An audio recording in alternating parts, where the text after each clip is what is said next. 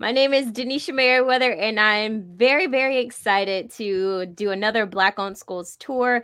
And this time we're in my backyard at the state of Florida with Miss Iman with the Kind Academy Micro School. And so, Miss Iman, thank you so much for being a part. And most importantly, thanks so much for educating our babies and making sure that there are more high quality school options out in the ether.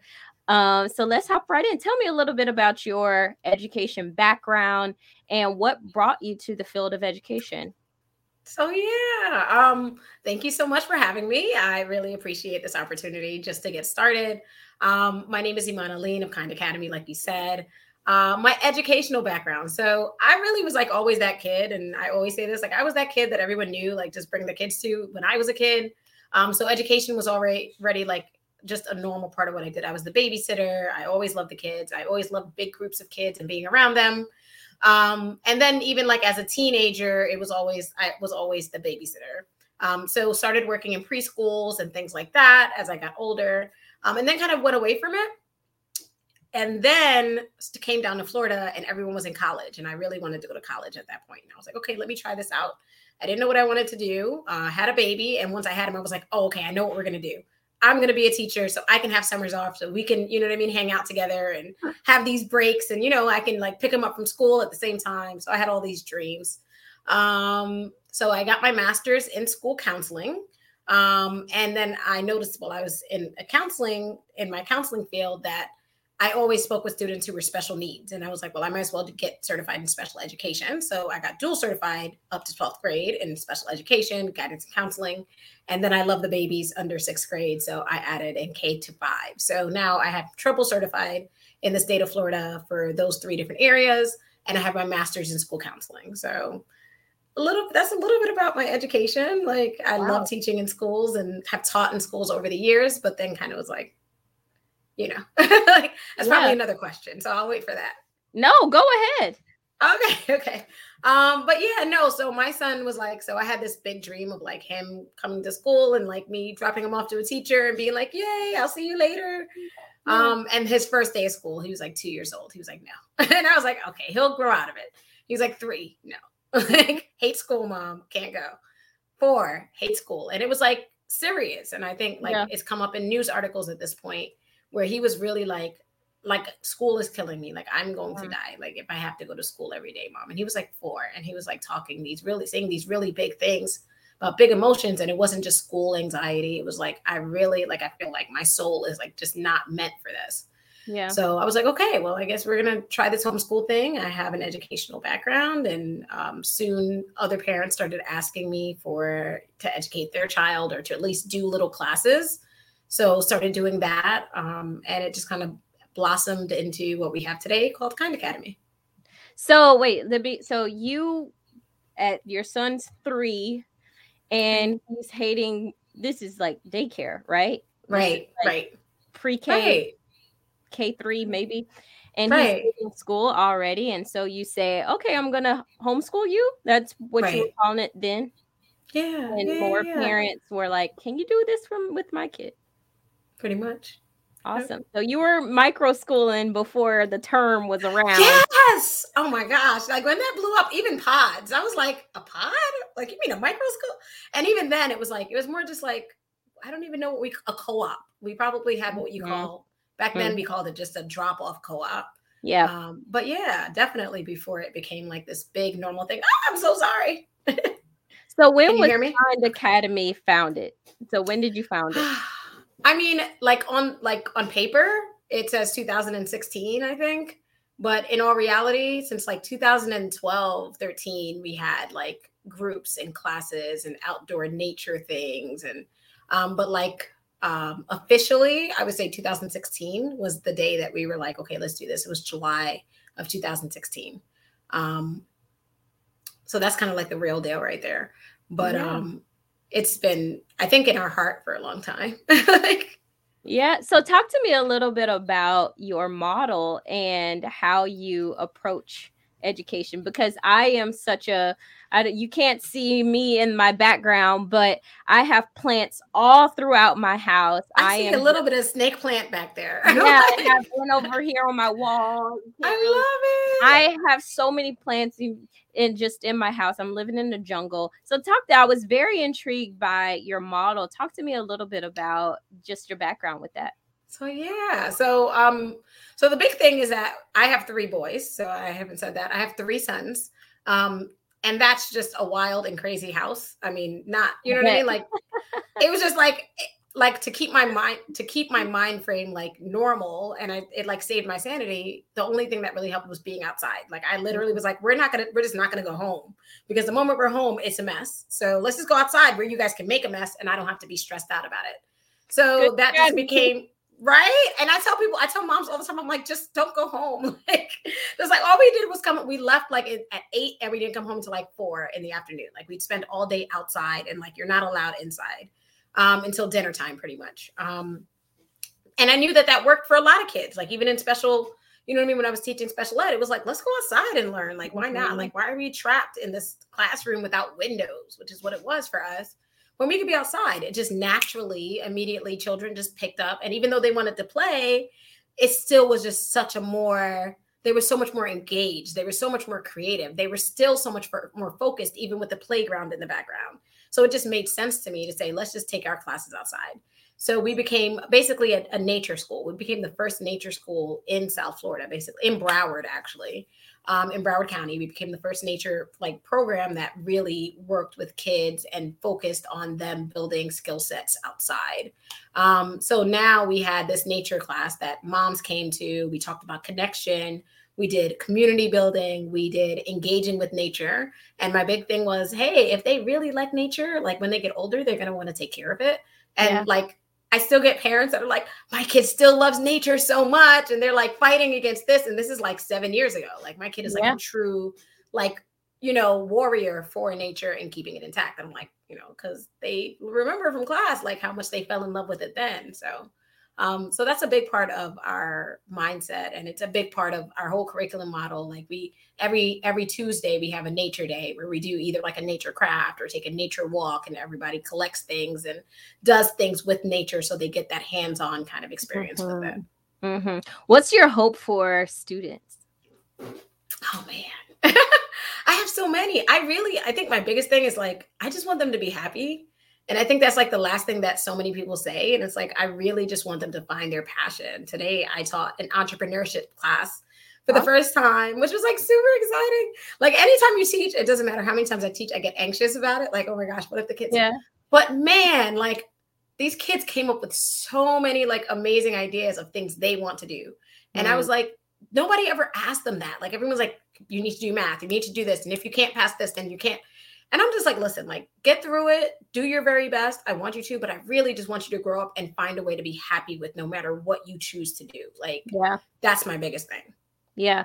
I just, and this question is not on my list of questions, but because I am also, I identify as a nature. I love just being out. What I often find it interesting that in the Black community, we don't deal a lot with nature. Like that's not something that's necessarily promoted. And there's a lot of trauma that's around it. Like a lot of trauma of actually like gardening. And I've come up with, have you seen or had that encounter as well? Or is this something that I'm just like, me personally? I mean, I think culturally there is definitely like this idea of like outside being dirty to some degree. Like I know that I've like seen people like they're, especially in the beginning of our classes, like their child like picks up a stick and they're like, no, put that down. And I'm like, it's okay. You know what I mean? Like, and then all of a sudden, like the parent, you know what I mean? So they have to kind of like relearn, like, this is actually not the most horrible thing in the world. Yeah. And their kids like can pick up so many skills from getting dirty or getting messy. And we're all kind of trained to kind of be this kind of, I've seen it in a lot of different cultures, but I do think culturally we're a little bit more specific about making sure that we present ourselves in a certain way, or else we won't be looked at in a certain way. But that's probably the most to the extent that I see. For me, my gardening skills are, if you mean traumatized, like in the sense that all my plants die, then yes, I am traumatized. It's like that's the yes, that's the trauma. I need to do better. I know I'm the nature lady, but when it comes to like plants and things, I gotta get. My husband is definitely the plant guy, though. He can take care of the plants, so You guys, I give him the plants. Yep, I'll give him the. what's some of the day-to-day challenges that you face in the actual like operation of running a school that most people probably don't think about? The money. I think I always say that too. Like, really, I am an educator. So there's two things that come along with that.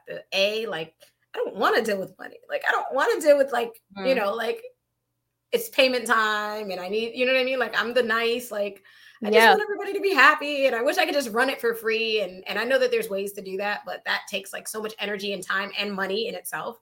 So the money was a shock to me, like having to deal with like how much things cost. Like, oh my gosh, this building is going to cost me $100,000 if I want to buy it. That was a thing. And then also the making of the money. Like, people really expect that educators shouldn't make money. And I absolutely, there was a time where I agreed with that.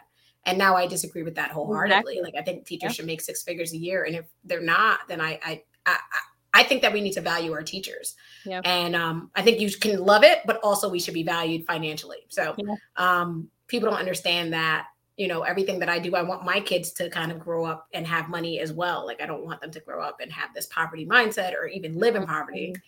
The time spent on the back office things, like, that's like, oh my gosh, nobody told me like the admin work was going to be so much. Like, I just want to talk to kids and teach. Yeah.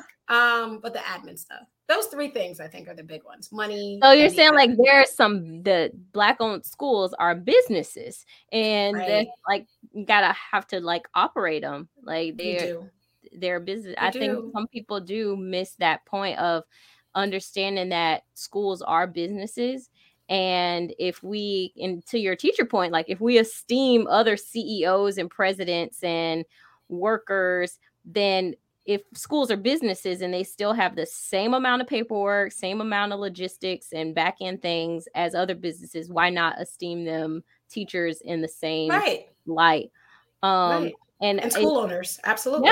Yeah, because it takes a lot of work. And like, when we have the next generation of students out here, trying to get jobs, we're constantly talking about, oh, students don't have the skills that they need to get jobs nowadays. Like, well, you need to make sure your teachers are trained up, provided with all the resources they need to do it. Absolutely. What's some of the things that motivate you? Because it seems like your students are something that motivate. What's some of the things that keeps you going? Because as you said, it can be challenging and things get in the weeds, but what keeps you going?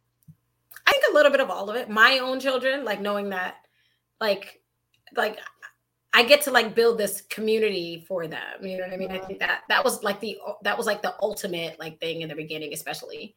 But definitely students and their families, and just knowing like I have families that like cry. Like, I had no clue what I was going to do before I found your school. Like, and I'm like tearing up, like listening, because I've heard like them, like, I really had no clue what we were going to do. Like, we knew we couldn't send them to regular school. They weren't going to, you know what I mean? I really want them to love learning, and we just couldn't get that anywhere else. And we found you, and you really made it like so simple. And that makes me like, that gratitude is like, it feeds me. Like, and it allows me to feed, everyone else, I think too. I mean, in Florida, we live in probably the most, I would say, accepting state of school choice options. And especially in the Miami-Dade area, you guys are like, I think I'm gonna butcher the statistic, but a lot of parents are choosing. I'll just say that, like, a lot of parents are picking which school environment they want their kids to go to. And why do you think that is? Like, why do you think so many parents, and then even specifically like Black parents, are just going rampant and saying, okay, flocking to all of these, I would say, like non-traditional settings?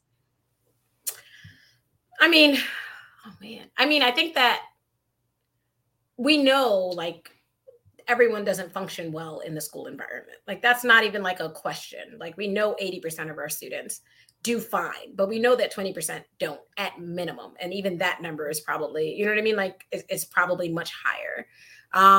And I knew that in the classroom. And I think that a lot of parents are seeing that now and seeing that, especially after I think the pandemic was really like, wait a second, Yeah.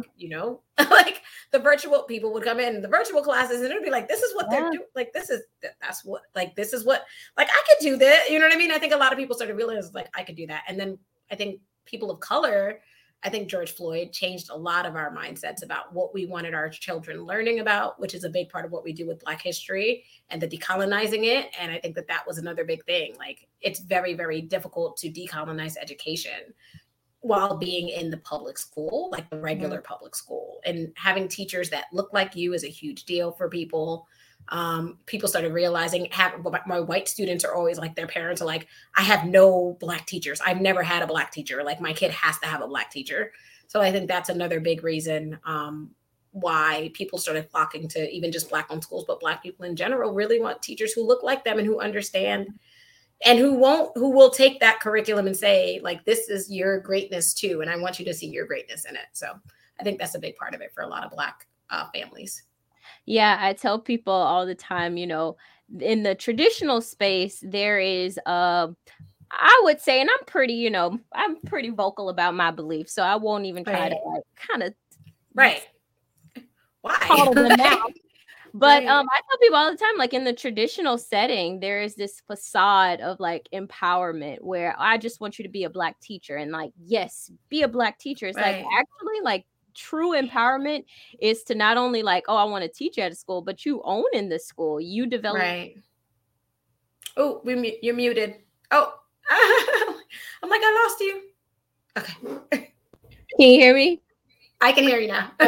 Developing the curriculum of the school and actually being the owner from start to finish, and not just operating in a system that wasn't designed for you in the first place. And doesn't affirm any of your identity or actually pump out successful, writ large, successful brown and Black students. And so, and I say that all the time, and I'll continue to say it because it's my, hope when I do these, school tours, like, you guys are the iteration of what is possible and what is Black-owned school founders, like, who are actually out going through the laboring process, trying to raise money and do all that's necessary to educate students. And I applaud you guys. Every time I do interviews with the Black-owned school founders, I'm just like so energized, like, oh my gosh, maybe I do this. Maybe I shouldn't do this.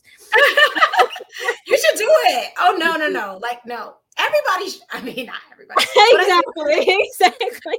But no, I think like, no. And I like, we need so many, you know what I mean? Like, we need that, you know what I mean? Like, we really do we need educators who were really strong as educators to take all that strength and put it into creating our own, and put it into creating schools that are for us and by us. We really do. So I want to encourage as many people. And I agree. What do you say to those who want to start schools, people who are thinking about this idea? What do you say to them? I say do it. I mean, honestly, like I was in the Black Teachers Rock group the other day, and everyone was like, "Oh, so what did you do outside?" There's like a Black Teachers Rock group. It's like, sorry, like rock and roll. No, it's a Facebook community, and no, it's a Facebook community, and all the teachers were like, what did you? I'm done with the classroom. What did you do?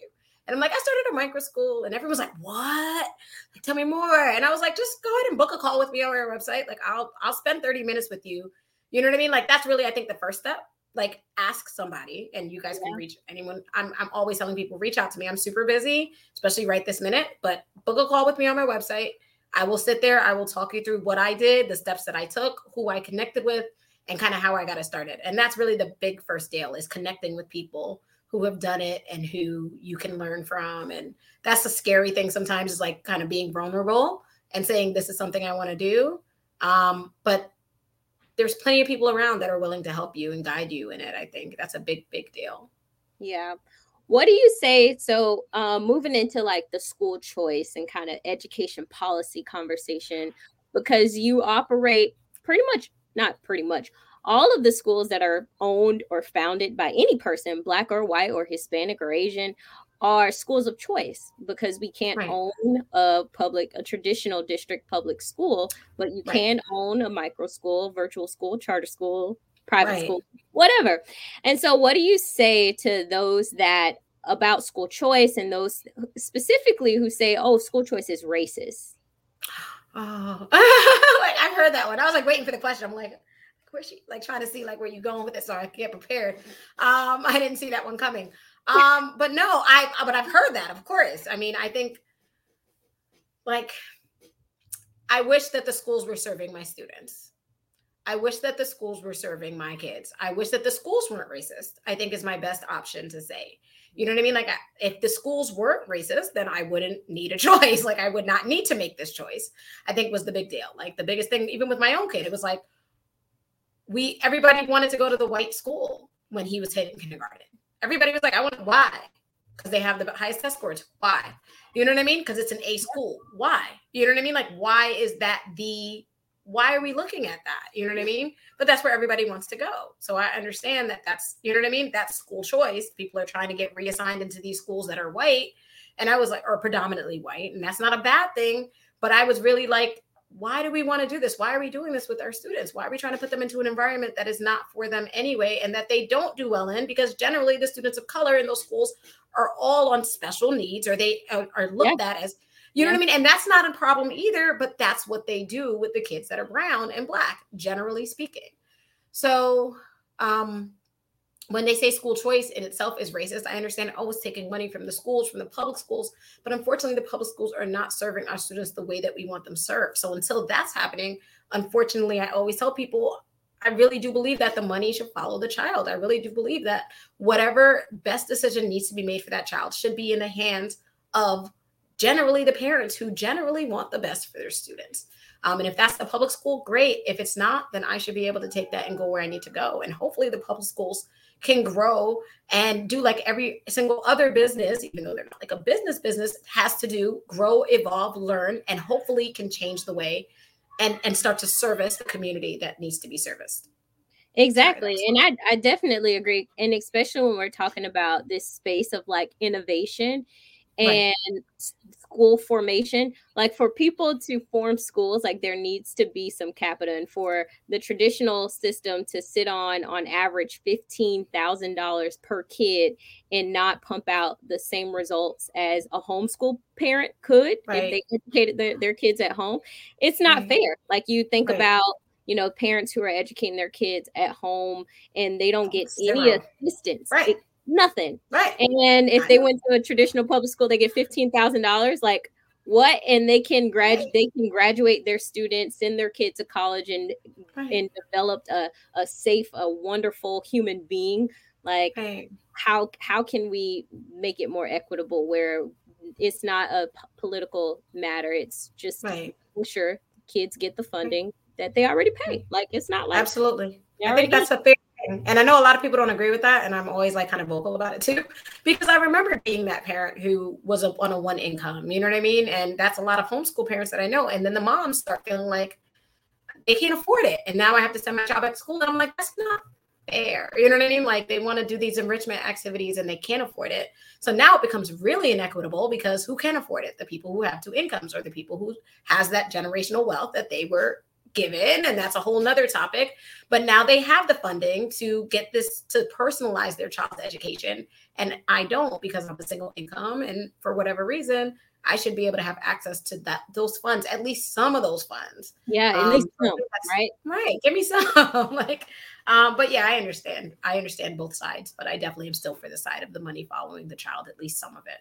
Yeah. So what, I mean, you just kind of said your I was going to ask you as policy proposal, what would you kind of just said in money following the kid, but I'll ask anyway, if there's some other innovation in the mix, but what policy or what's something that you think could be done to make it easier for educators and school founders to launch schools, to continue to money.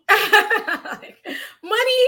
I know, like, it's like, it shouldn't be about that. Like, it really shouldn't be about that, but that's the world that we live in, right?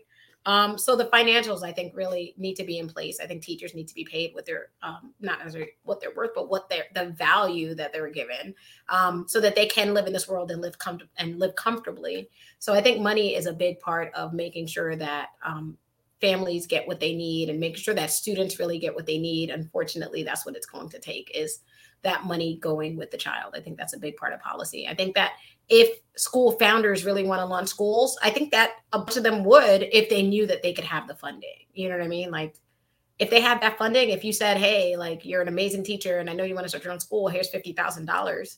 I think that people can make that work and go really, really far. And it would be a lot less scary. And I think that those kids would do amazing, because I see what some teachers do in classrooms. Yeah. And I know that they could take that and do that, you know what I mean? And make something amazing with that. Seriously, I remember being in school, and my teachers would cut up paper, that construction paper, and make big murals and monkeys pretty much across the stuff. It's like, no, teachers are very innovative and will make a like the Black mama make a little go a long way. I was just about to say that. For real though. They know how to do it.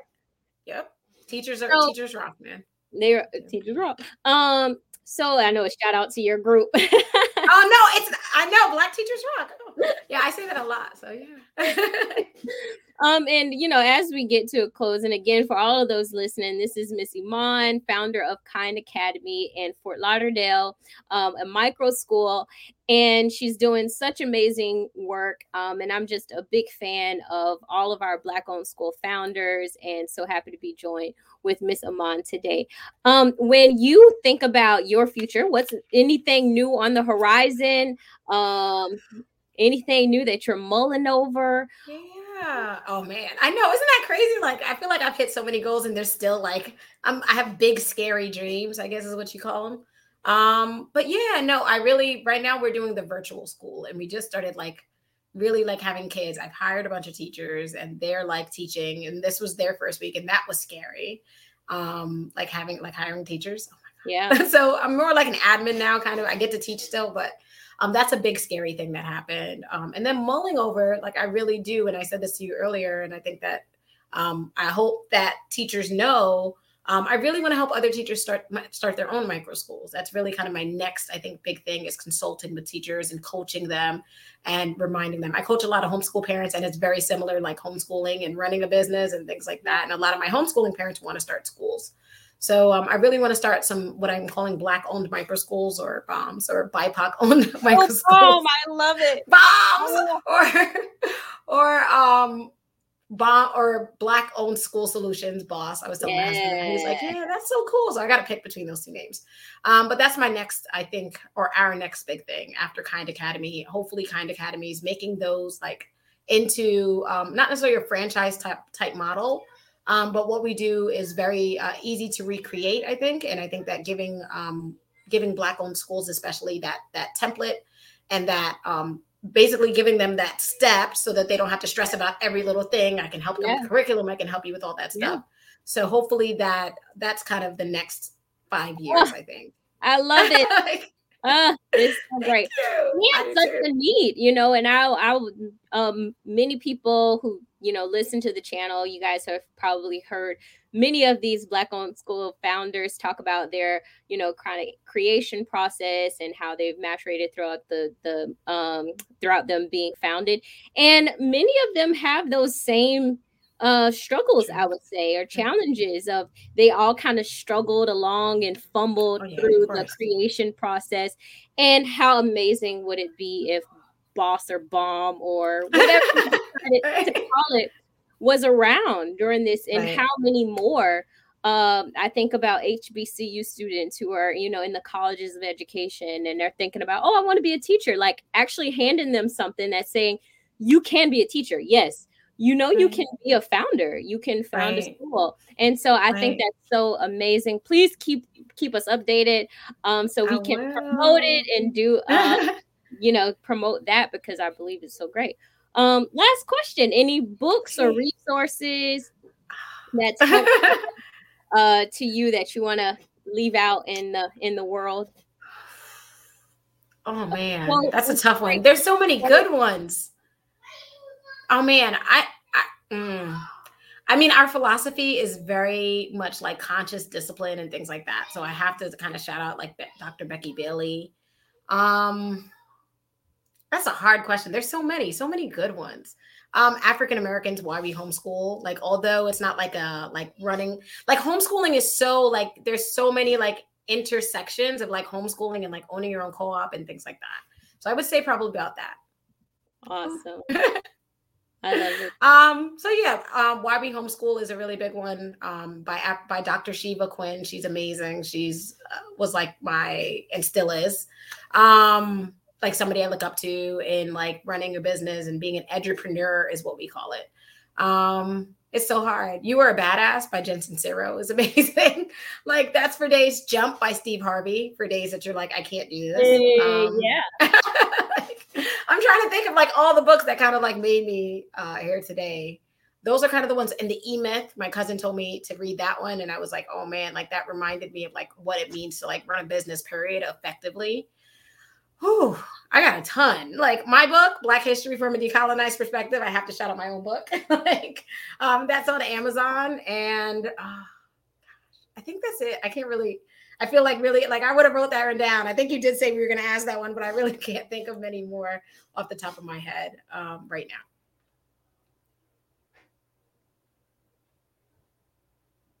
now. Any other questions? I can keep thinking if you need me to. Oh wait, hello. Can you hear me? Yeah, can you hear me? I can hear you now. Yes.